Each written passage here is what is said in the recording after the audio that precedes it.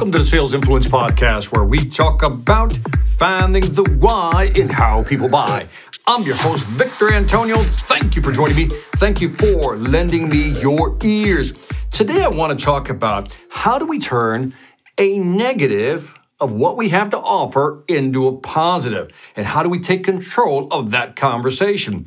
Now, years ago, I read a study, and I apologize because I can't remember the name of the study or the title, but I do remember this little snippet, is that when you're presenting a lot of positive features, if you mention one negative, it actually gives you credibility. So there's one way of using a negative to bolster your product or service.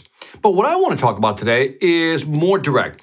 What is it? What happens when a customer asks you about a weakness in your product? Now, you know that if you've followed my course on blocking objections, if you haven't checked it out, go to salesvelocityacademy.com.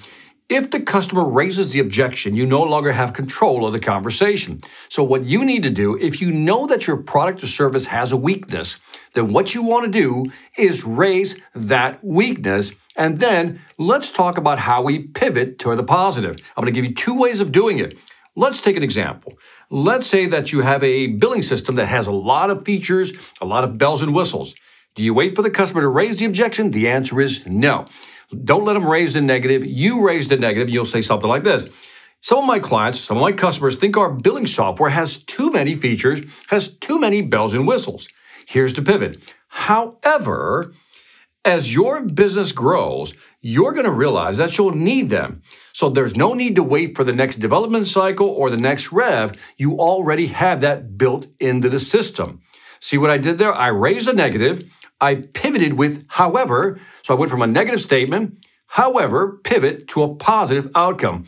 In other words, I'll say it again. Some clients think our billing software has too many features or bells and whistles, the negative. However, as your business grows, you'll realize that you'll need them, the positive. So there's no need to wait for long development cycles or the next development rev.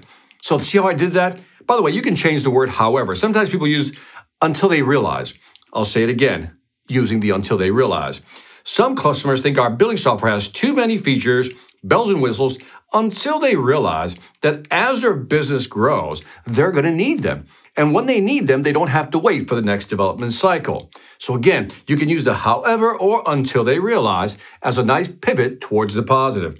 One more example. Some clients think our training is too long. It's too long. Let's say it's 10 days, right? They just say it's too long.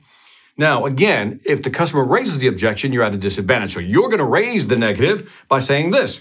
Some clients think our training is just too long or too unnecessarily extensive. However, when you have a sophisticated product like ours, which is a large investment, utilizing all its capabilities is essential. So an extra day of training is the difference between merely using it and maximizing it. Let me say that again, but this time I'm going to use until they realize. Again, some clients think our training is too long or too extensive until they realize that when you have a sophisticated product like ours, which is a large investment, utilizing all its capabilities is essential. So an extra day or two of training is the difference between merely using the product and maximizing your return on investment. You see, it's all about how do you take the comment, the negative, do the pivot, however, or until they realize, and turn it into a positive. So here's what I'd like you to do. I want you to look at your product set and your features and your functionality. And if you sell a service, look at your set there and list your weaknesses.